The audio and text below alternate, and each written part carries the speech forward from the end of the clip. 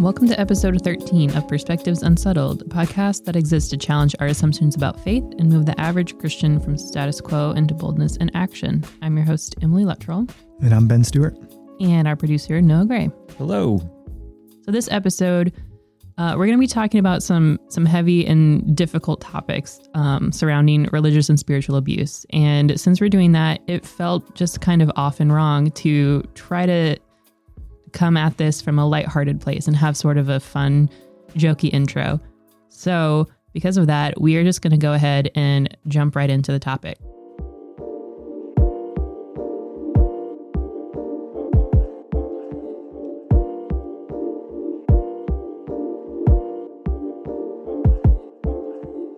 Expecting perfection of anyone is unfair and will lead to more disappointment than it will to anything helpful. Grace can be extended after sin, forgiveness can be offered after repentance, but there's a distinction between a good man who sinned and a bad man who created opportunities to take advantage of others.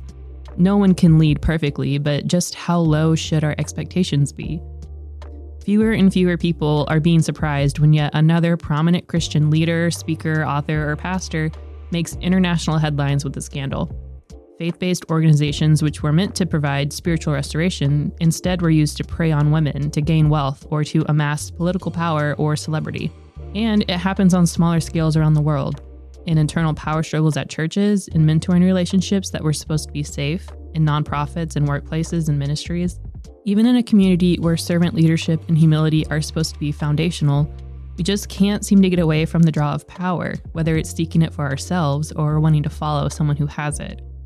So why do we as Christian communities continue to fall into the trap of celebritizing and even idolizing our leaders? What kind of leaders are we supposed to be looking for? And what should we realistically and ideally expect from them? We'll be talking about some sensitive themes like sexual abuse and harassment and abuse from church leadership. If those are painful topics for you to listen to, you might want to skip this episode. And while the three of us have experience in churches and in church leadership, none of us are authorities on sexual or spiritual abuse. But we will be sharing the resources that we've been using to educate ourselves in the show notes. So as we get started, it's probably helpful to come with some sort of baseline definition of what we mean when we say spiritual abuse or religious abuse.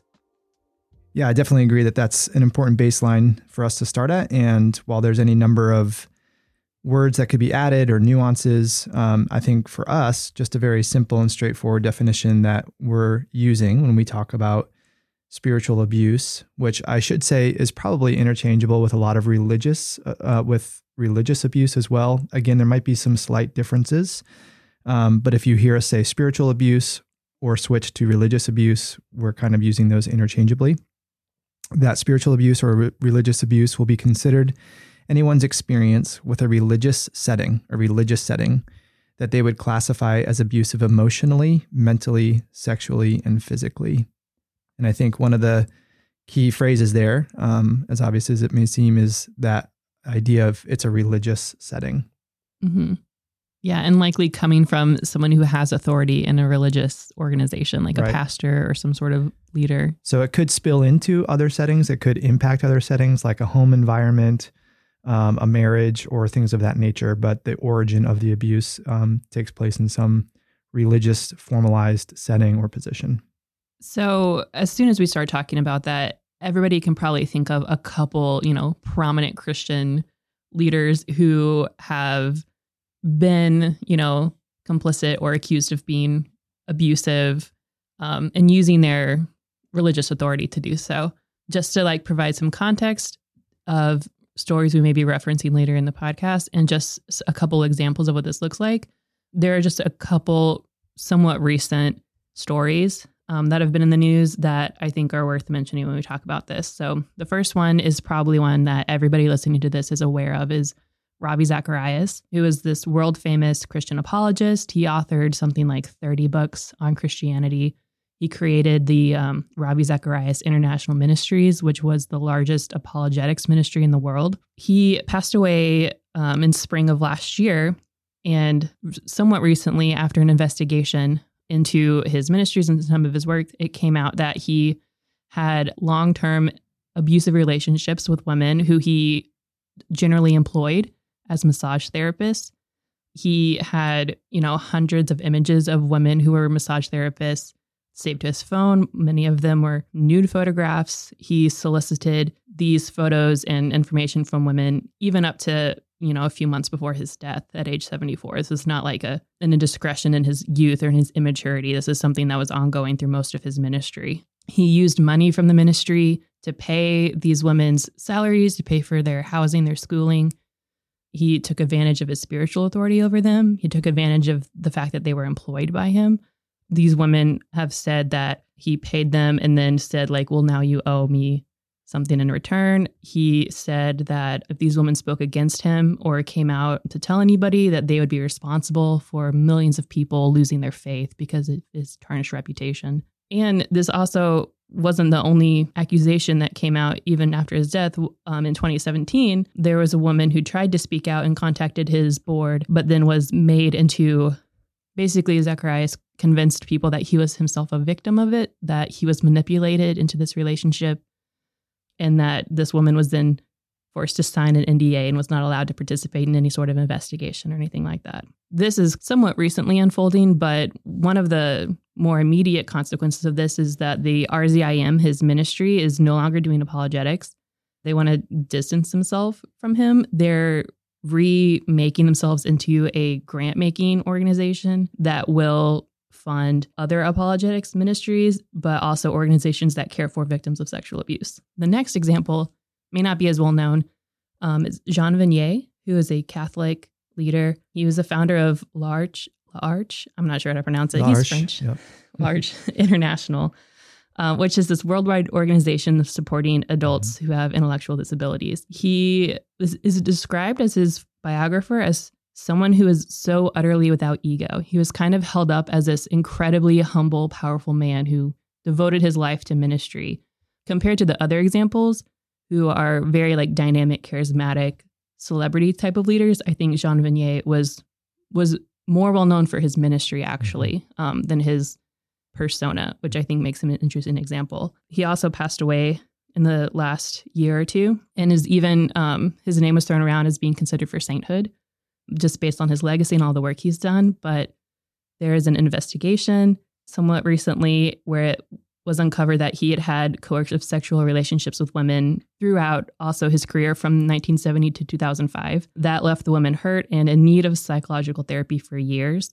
The victims described that he held psychological sway over them, or he was their spiritual advisor. Their relationships were characterized by imbalances of power, and the victims said they felt deprived of their free will. This, again, is just another example of somebody using their spiritual authority to coerce people into compromising positions. He even used, religious imagery when he was coercing these women into sexual experiences, saying, this is something that God wants us to do. This is something that's chosen. You're special. This is a holy secret kind of thing. So again, very dark.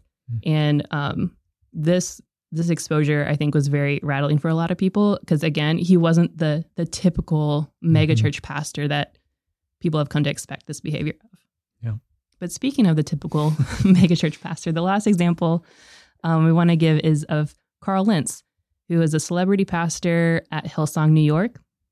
And again, this example is a little different from the other two because he was asked to leave Hillsong last fall, and later it kind of came out that he had an affair, and then later found out that he had possibly multiple affairs. But the thing that is very interesting around the culture around Carl Lentz is there's a lot of bullying and peer pressure and unequal balances of power among the church that he led and he oversaw.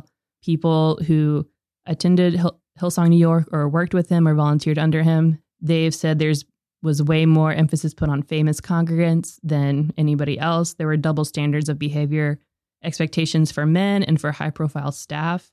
There was cover-up and dismissal of allegations of sexual misconduct. And even when there was staff or high-ranking volunteers who were found actually guilty in a court of sexual misconduct, they were still put in different positions of leadership and power. And basically, all in all, there was a toxic volunteer culture at Hillsong New York, which was either dismissed or explained away or encouraged by Carl Lentz. And that includes excluding people who brought up concerns or shunning them or telling them they are forced to leave or or giving them demotions in terms of their volunteer role status. So those are just a couple of many, many examples that we could talk about when it comes to people who abuse their religious authority, people who create toxic environments, and who, seem to be striving not for some sort of biblical standard of what a leader should be, but something that is informed by the world or by their own wants and desires. And I think what's interesting about all three of those examples is, first of all, I mean, they're all very tragic. They're all very sad. And you think about the fallout of and the ripple effect on the victims and their families and their futures and all of that. So, I mean, just at a human level, they're incredibly sad. All three of those examples involve some form of sexual abuse. But I think it's interesting to note, and the Carl Lentz one, you kind of highlighted this with the culture at Hillsong, New York, that there is such a thing as spiritual or religious abuse that is also absent of sexual abuse. And that kind of leads into this next portion of just helping define, like, what are some of the elements of how this, like, how did we get here?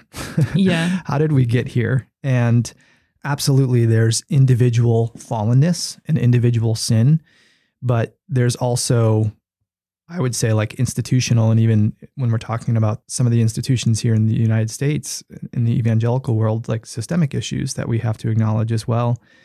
And what is the difference between some of the realities in the institutional evangelical world versus what it means to be a follower of Jesus? Why are we talking about this as Uncharted? Why is this important to us to be talking about?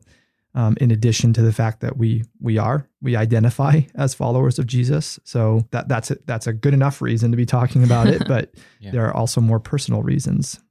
So it's interesting to me too, I should say, I want to make note that the spiritual abuse, the religious abuse, can exist even outside of sexual harm, as in the case of all those three examples. And I think that's just as important to acknowledge and to be talking about as those three extreme cases as well. I think it's hard as Western Christians or as Americans, it's really hard to make a distinction, even when there's a distinction between the church, the global church, international, all believers, and just churches, individual. And so even when we start to think about, like, okay, well, what is this supposed to be? What is good leadership supposed to look like? It's really hard to break away from, like, okay, well, it's a pastor who's really good at those things instead of someone like Carl Lentz. It's just like taking him out and putting somebody else in. But really, I think, as we've seen over and over again, the system just doesn't really work. There are very few examples of the way we do church here that make it really healthy and really biblical in a way. And so even thinking of, like, what does scripture say about what our church should look like, how leaders are supposed to be, it's almost really foreign. You read some of these things of, like, what Jesus says leaders should do, or what the Old Testament has about, kings and leaders. And it's like, I don't even know how a pastor would be able to be like that and lead a church, because just the way we have it set up, it feels a little impossible. Yeah. And I should note that a lot of the statements that we're making today, they are broad sweeping. There are some generalizations that we're making. So of course there's exceptions to the rule, and we would hope that. But I will say, like, I agree. I feel like by and large, the institution that has been created here in the West, and really has its roots that go all the way back to the time of Constantine in Rome, when he formalized Christianity as at that time, really the world religion. There are facets and whole aspects of the culture of the institution of the church that really almost, we set people up to fail almost. It's so hard. It is so hard to not let the power of the position go to your head and affect your behavior. And as someone who grew up as a pastor's kid, as someone who's been on staff as a pastor at local churches, and now, though I'm a step removed, have in some ways a broader connection to the local church, at least anecdotally, based off my experience, I can say just, how easy it is for narcissistic people to hide in the institution of the church. And we have created an environment where we can cover our arrogance, we can cover our ego, we can cover our self-motivated desires for power in a religious veneer, in religious language. And so I'm glad in a way that there are more and more people having the conversation about spiritual abuse and religious abuse, because I think it's a lot more rampant than we realize. And I think that there's a lot more people who have been significantly damaged by it. Again, certainly sexually, like in the examples of the 3 that you started with, but even just emotionally and mentally and spiritually, so much abuse that we don't even see, and we don't even really probably identify yet, because it's been so covered in this religious jargon. Well, and it's pernicious. Like, it's slow, it's gradual, it happens over time, it's small, subtle things. And the more we allow, the less even the victims and the perpetrators understand that that's what's going on. And it actually becomes part of the vernacular. It becomes part of the culture in a really unfortunate and unhealthy way. And when you look at, I mean, back to your point, Emily, about what did Jesus talk about? What does Scripture talk about when Christ describes a leader, or when Scripture describes a leader? I mean, so many of the words and so much of the language is like the exact opposite of what we expect from leaders today. And I want to be conscientious of our time, so I won't read the whole thing, but I do want to read several verses out of Matthew 23. I just happened to be reading this the other day, and knowing that we were going to be having this podcast, but I wasn't looking for this, and it just really struck me. In Matthew 23, Jesus says to the crowds and to his disciples, "The teachers of the law and the Pharisees sit in Moses' seat. So you must be careful to do everything they tell you." So Jesus is kind of acknowledging, like, these guys sit in a place of power, don't they? It's kind of like what he's saying. "But do not do what they do, for they don't practice what they preach," which I'm sure that's never happened before. I'm sure there's been no pastor who stood up on stage and said one thing and then lived the exact opposite. "They tie up heavy, cumbersome loads and put them on other people's shoulders." I think that's a really powerful picture of spiritual aggression and manipulation. "But they themselves are not willing to lift a finger to move them. Everything they do is done for people to see. They make their phylacteries," which was a piece of their religious garb, "wide and the tassels of their garments long. They love the place of honor at banquets and the most important seats in the synagogues. They love to be greeted with respect in the marketplaces and to be called rabbi or teacher by others." And then this is what struck me, as simple as it is. "But you," says Jesus, "are not to be called rabbi, for you have one teacher, and you are all brothers. And you do not call anyone on earth father, for you have one Father, and he is in heaven. Nor are you to be called instructors, for you have one instructor, the Messiah. The greatest among you will be your servant, for those who exalt themselves will be humbled, and those who humble themselves will be exalted." And again, I like a lot of us who've grown up around church, we've probably heard this passage a million times, but especially when the conversation of spiritual power and abuse and manipulation is the backdrop of a passage like this, it stands out in such stark contrast. Where Jesus is saying things like, actually, you shouldn't be called teacher. You shouldn't be called instructor. You shouldn't be called leader, because you have just one of those, and it's me. And he goes on to list all these different woes, like woe to you. And a few of them that really stood out is basically calling them out on, like, you tithe, but you ignore justice. You take care of the temple, but you ignore the marginalized. And again, just how that stands in such stark contrast to, like, this is exactly what's happening today. Yeah.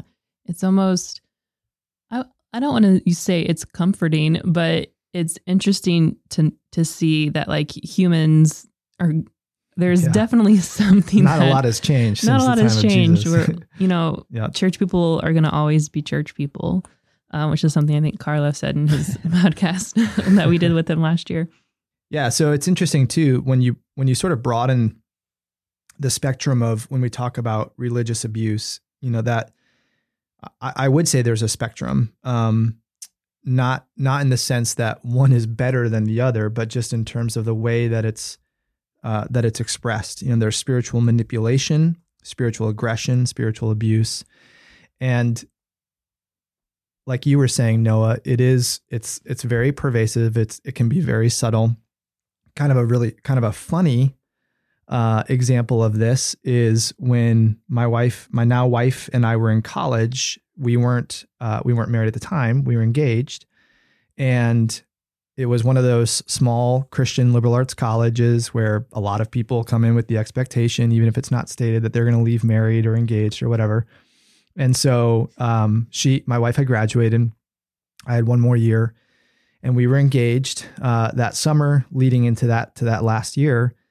And she had more than one guy come up to her and, in all seriousness, knowing full well that we were engaged, say to her, "God told me that we're supposed to get married." Now, that's a silly example. Kathy had the spiritual maturity and also the Italian fireness to say, I think her response was, "Well, that's interesting. God didn't tell me that." But you think about that, like if you expand that out or make that a more grave example, like there are people that don't have the spiritual maturity or the relational connection with the Lord to be able to discern between, that's not legit. So that's just a small example of, like, we have extreme illustrations of spiritual abuse, but there is all these little impervious ways in which it affects us. And it might not even be that somebody doesn't have the spiritual connection with the Lord, that it might be that they're seeking something. They're seeking some sort of connection, and they're fervent in that, and they really desire that, and somebody is manipulating that desire. Yep. Somebody is taking that desire for connection, for familiarity, for intimacy, and manipulating it. That's right. Yep, exactly. And the way that the relationship that we have with authority in general is really interesting, because especially as a woman, you're kind of told, like, there are men above you who know more than you do. That may be a little extreme, but you're kind of told, hey, these people are chosen by God. Really, they're anointed. They've been ordained. They have something to tell you, and if you think that that's wrong, then you're the problem, and it's not them. Yep. Just the way that evangelicalism has evolved and grown, there's always been a very there's a bias towards this sort of very masculine, strong, charismatic, irreverent even kind of attitude that people see and think, okay, well, that is a leader. That's somebody who knows what to do. And that's unfair to people who are gifted in leadership in different ways. Yep. Yeah. I mean, in a lot of ways, when a church is going through the process of hiring, especially a lead pastor, sort of the joke is, I don't even know if Jesus would qualify. I mean, the list of qualities and characteristics that they want, it's just like, my goodness, there's no such person. And yet it's so easy and tempting for a person in that type of position and power to just pursue that, to pursue being that charismatic person, to pursue being that person with this huge vision that they have to chase after and steamroll over anybody to get there, use anybody to get there. And so again, like, I think if we realize the number of bodies that are laying in the wake, it would be certainly from sexual abuse, which is horrible and tragic. And there would also be bodies lying in the wake from just these aggressive personalities who, in the name of kingdom expansion, are really actually just trying to build their own empires. And so they will suck dry the life out of anybody to get what they want, to accomplish their dream. And then when they're done with you, or if you don't meet up their expectation, you're cast to the wayside. And why are we surprised that droves and droves of people are leaving the institution of the church? Because it's sort of like, well, if that's how you're going to use me, if that's what our relationship is going to be reduced to, then that's not for me. Yeah, I think in general, the thing that I found really interesting and helpful as we've looked into this topic, and I've done some research leading up to this episode, is that just learning how to expand my definition of what spiritual abuse could be, just because the word abuse carries a lot of weight with it, and it feels very scary to me and very important in a way that's like, oh, well, I could never qualify, to say that this happened to me because, it hasn't been this bad. X, Y, and Z hasn't happened. Therefore, I can't be too upset about it. But it's really important to think like, okay, maybe you don't have to call it abuse, but you can call it manipulation. You don't have to be okay with this. Like, just because it's bad for someone else or not as bad for you doesn't mean you can't be hurt by this too. Yep. It reminds me of the Me Too movement and how it gave the authorities, a lot of men and women who did experience sexual abuse, to call it abuse, to call it what it was, to acknowledge it for themselves. Yeah. Because even minor things are baked into our culture. Yep. And we think, oh, that's okay. It feels similar to that of like, do I even qualify in this abuse definition? Right. Well, and it's there's an extra layer of scariness to it as well, because now it feels like we're also dealing with matters of eternity, that, well, if I come forward and I start verbalizing ways that I've been spiritually abused or manipulated or experienced aggression or whatever, am I damning God? Am I, am I saying like this whole thing? And so there's this extra layer of intimidation where it can feel like I'm actually calling into question God himself.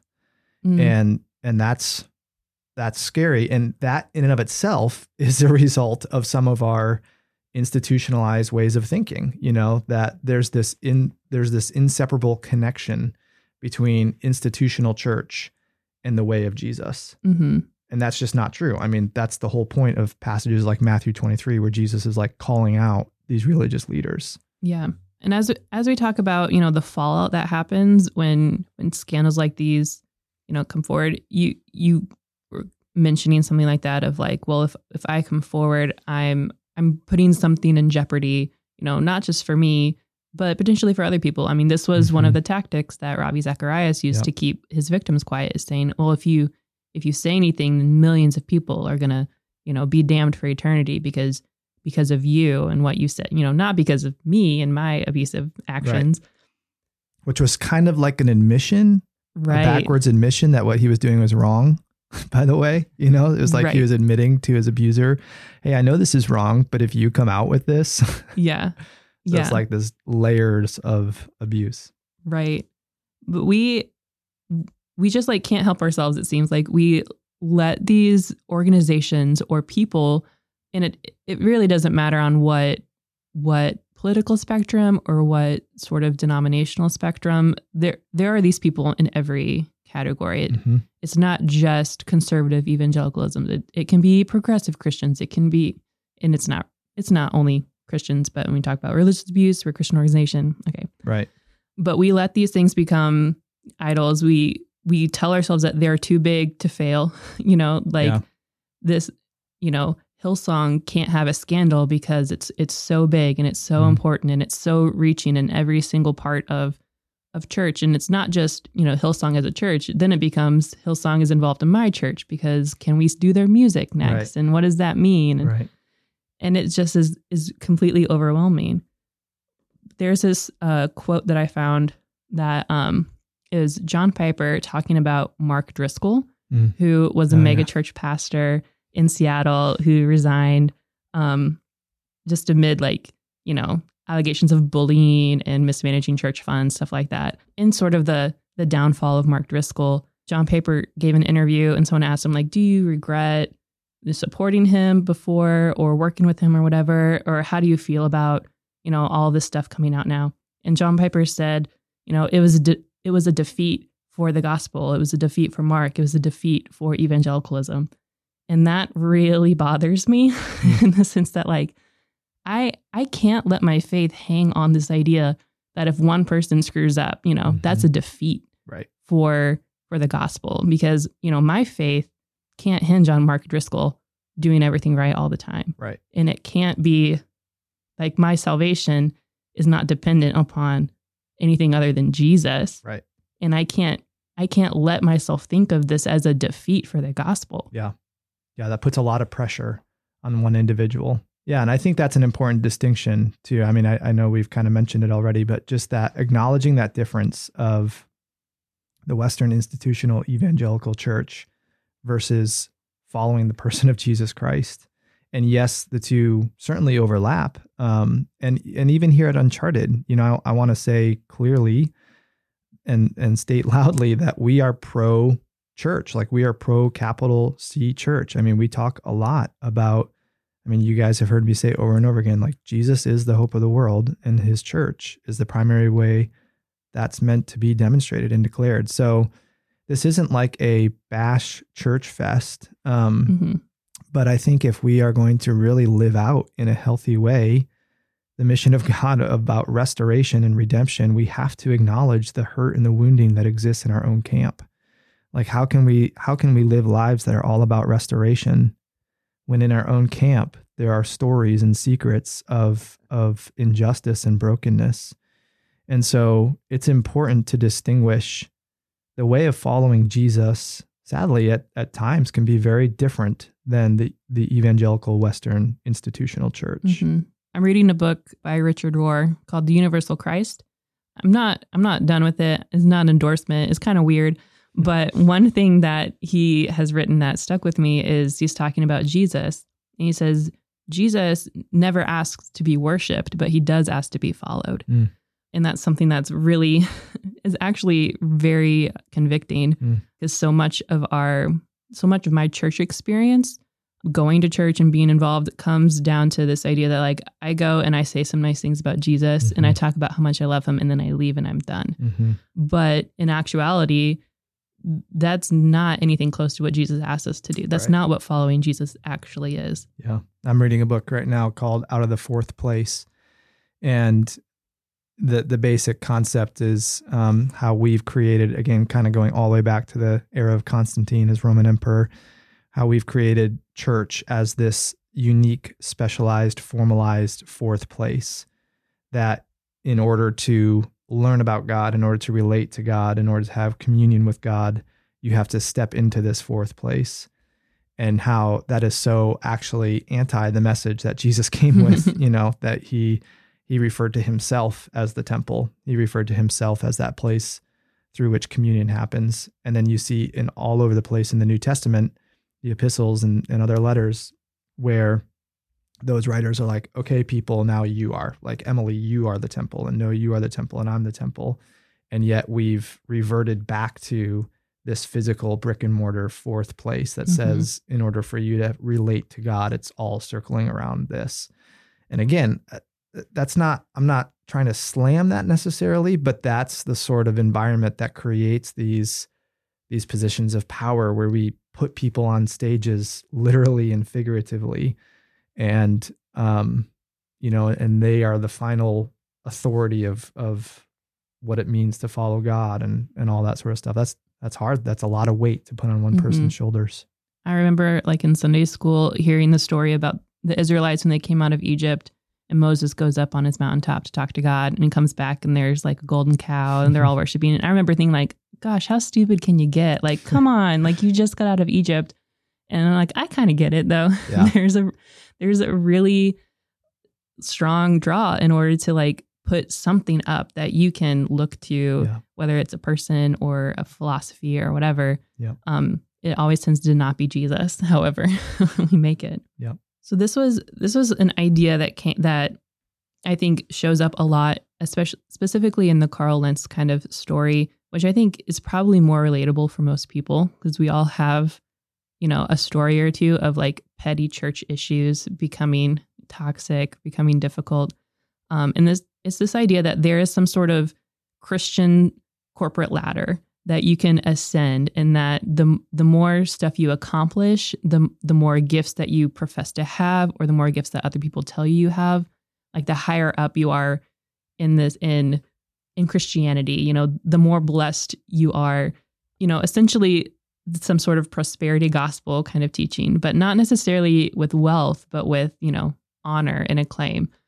it is something that as I've recognized, it's way more pervasive, in my life, even in how I think of, faith and in myself and my place in it. It's extremely pervasive that I don't think I would have recognized unless I stood outside and like someone had said, hey, this kind of behavior is abusive, and made me really think about why that is. Well, it can very easily lead to this sense of superiority and arrogance. And full disclosure, like I am guilty of that. I mean, I do have to confess that to the Lord, and I've had to confess it to other people that maybe even just in the most subtle of ways, I have a sense of superiority, when I'm a pastor and I'm seeing other people go about their lives chasing after these more earthly pursuits. Mm-hmm. And again, that's, so much of our history, recent history has created that divide of the secular and sacred. We've created those divisions, those categories. And the higher you are in the sacred category, the more authority, the more honor, the more respect you carry. And probably the higher, so is also the higher amount of snobbery and, and just looking down on others. Now we can cover it pretty well with religious jargon. But yeah, I mean, to your point, there's definitely this culture that ranks and prioritizes and honors people who are missionaries overseas or lead pastors who get up every Sunday and preach the word of God. And are those great vocations? Absolutely. And are there people genuinely called to those? Yes. I'm one of them in a way, but you really do have to be so conscientious of how easily it can lead to this spiritual snobbery where you look down on others. Yeah. I think where I see it in my own life is I'm a competitive person. Really? I'm a pretty competitive person, and I see other people, who have things that I don't have or some sort of lifestyle that I would like and don't have. And so I think, okay, well, there must be something I have that they don't have. And then it becomes, and this is definitely something that is like, was encouraged in like being a youth group kid and being like a smart kid in middle school or whatever. Where it's like, okay, well, I'm just deeper than they are. I like read more difficult books than they are. And I have some sort of understanding of God because I felt the need to like make myself feel better about, stuff that I was jealous of in my friends or whatever. And it's something that continues into adulthood occasionally, but there's also this sort of, like thinking of life and thinking of God, bestowing spiritual gifts like their rewards, or like there's something that are earned or that some are worth more than others. It becomes a very competitive and transactionary kind of relationship with spirituality in general. That's good. Do you think it is possible to have some sort of Christian community church without leaders? I mean, so I guess maybe breaking the question down even further, do you believe that it's possible to have a community without leaders? I don't know. That's why I asked you guys. Again, I'll just go off of like what I'm recalling on the moment here. So maybe I'll change my answers after I listen to this podcast later. But I don't think the concept of leadership in community in and of itself is a wrong or bad concept. I mean, I think that's why so much of Scripture, especially in the New Testament, is spent on describing and painting a picture for what are the right characteristics of a leader. So at least in this moment, the Scripture that I'm recalling, it's not so much like challenging, should you have a leader? It's more painting a very stark picture for characteristics of that leader that are the polar opposite of what we will move towards left to our own devices. I mean, and even in that moment when the nation of Israel was comparing themselves to other nations and saying, we want our own king, like we want our own human leader. Mm-hmm. God was pretty much like, okay, I'm going to warn you though, what type of person, you should have and what type of person you'll probably get and where that's probably going to lead you. And so I think there's like a full acknowledgement, even by God himself, that there's a lot of danger that leadership can move a group of people towards any community. I don't think that means like throw the baby out with the bathwater and now we're leaderless and we're just sort of this stagnant pool of people. But I do think the characteristics and the values that are meant to be embodied in a leader that claims following Jesus are so just against the natural grain. Mm-hmm. And so I think that's why it's described as a very difficult role to be in. It's not easy. It shouldn't be one taken lightly. Mm-hmm. So I think that's, as I'm verbally processing the answer to your question, I think I would say there is still a place for leadership, but that it probably looks a lot different than what we would normally see. Mm-hmm. I do think there's a bit of a difference between leadership and authority too. Mm-hmm. And a lot of what I've seen and been in party of for the last, I don't know, like 12 years of my life or something like that, mm-hmm. is a conflation between leadership and authority. Mm-hmm. And what I see in the examples that we've spoken of through this podcast, Ravi Zacharias, Jean Vanier, Carl Lentz, they abused their leadership to submit people underneath their authority. Mm-hmm. Mm-hmm. And they leveraged their authority mm-hmm. to manipulate people and to get what they wanted. Yep. So to me, I think it's similar to the question of like, how do you build an ethical democracy? Mm-hmm. So a truly representative, accountable democracy should be easy in theory, right? Mm-hmm. If you don't do as your constituents say, they need to vote you out. That's not how we play a game right now. Right. But, I don't think anybody's going to be shocked or turn off the podcast at this point. Everybody, you can you can look at it from either side of the aisle and say the other people are playing a game and we're trying to help people. Right. Whatever. Right. It's fine. It's not fine, but right. For the politics of it, that's not the point. But truly, it should be a fully accountable, mm-hmm. leaders should be fully accountable to the people that they lead, mm-hmm. which means that the people that they lead are also leading. Yep. And the people that they lead also have authority. Yep. They have the authority to remove a leader. Mm-hmm. The problem is it's not always how we set up churches. Mm-hmm. We set up elder boards to oversee leaders. Mm-hmm. And sometimes the elder boards also have the same authority complexes and problems that mm-hmm. the leaders do as well. Yeah. And again, climbing that corporate ladder of the church. Yeah.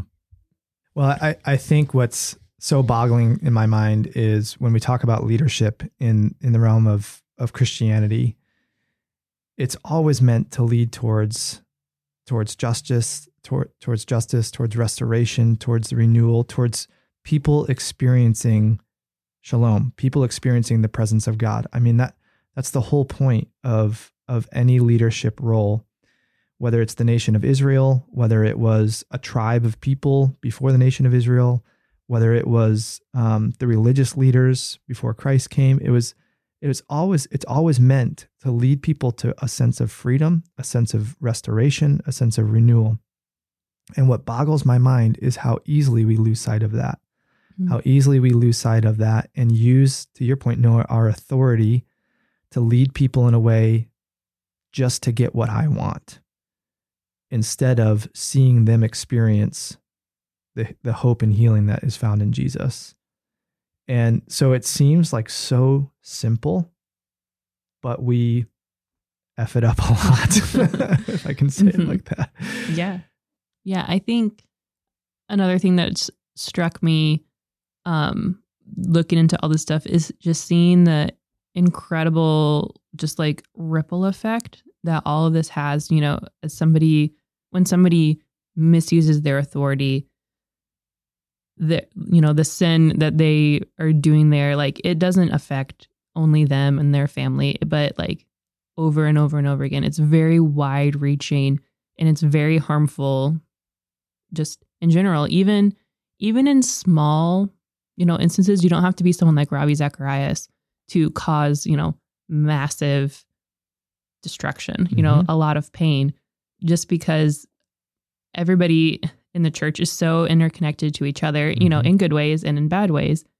And we put so much faith in people who we're told to trust, and lose sight of who they represent or what they're supposed to be doing. And then, you know, the impact is felt, you know, seven ripples down the line. And sometimes it's even hard to identify where that hurt came from, or people who feel that hurt don't even know what's happening, you know, on the inner circle of the church. They just know when they show up one day, they were hurt by someone, they heard something that was painful or something like that. Yeah. I mean, honestly, like this is my family story played out, my extended family story played out. As a pastor's kid, the places where the churches in which we grew up were just incredible sources of pain and abuse, emotionally and mentally and spiritually, to the point where today, a large portion of my extended family, while they may identify as followers of Jesus, have very clear separations from institutional church. And some of them may not even identify as followers of Jesus. And so, like, yeah, this is a very personal topic for me, because I've seen it play out in my life and I've seen it play out in my extended family's life. And, you know, I thank God that there wasn't the sexual component like there was in the other stories, but it doesn't mean that abuse didn't happen in a lot of other ways. And that's where I think, again, if we could peel off the layer, we would be shocked at how many people have the type of experiences that my family had growing up in the church, but either lack the ability to see it and name it as abuse, or for understandable reasons, lack the courage to name it, to come forward with it. And I know that was like, that's been a big part of the healing journey for my family, my extended family, is realizing it's okay to say what we experienced 20 years ago wasn't good. That was not like biblical following Jesus character of God stuff that we experienced. And just being able to say that, like just having the permission and the safety to say, oh, wait, that version of Christianity, that's actually not okay. Like there's some things of that are not just neutral, like they're bad, they're negative. And that's an important part of the healing process, in distinguishing again between what we experienced at the hands of people who were part of an institution versus our experience following the person of Jesus Christ. Yeah. And something that can come out of, you know, experiencing hurt like this too, is we've talked a little bit about how bad it can get whenever you put your faith and trust into a person. But there's also freedom in knowing like, oh, I don't have to put all my faith in this person. You know, this is like a minor example. I had a professor in college, who, you know, the class I took was philosophy, and it's about Christianity. And it was really foundational in how I thought about my faith and how I felt comfortable questioning things. You know, that's kind of where I learned that Christianity is really big and really strong, and my questions aren't going to hurt God. And then, you know, after I'd graduated years later, finding out this professor kind of revealed himself to be like a complete ass. Like, I don't know how else to say it, but he revealed himself to be actually very immature and very self-focused. And it was impossible for him to really consider other people's experiences. And, you know, that is really disappointing. And it did make me rethink, you know, so all the stuff that he taught me, all the stuff that I learned that was so important to me, how can I really trust that when he can't, you know, see past the end of his own nose, apparently. But, you know, realizing he doesn't save me. He doesn't, the things that he taught weren't originated by him. You know, if there's truth in that, he didn't create that. And I don't have to, you know, be as hurt by that as maybe I could.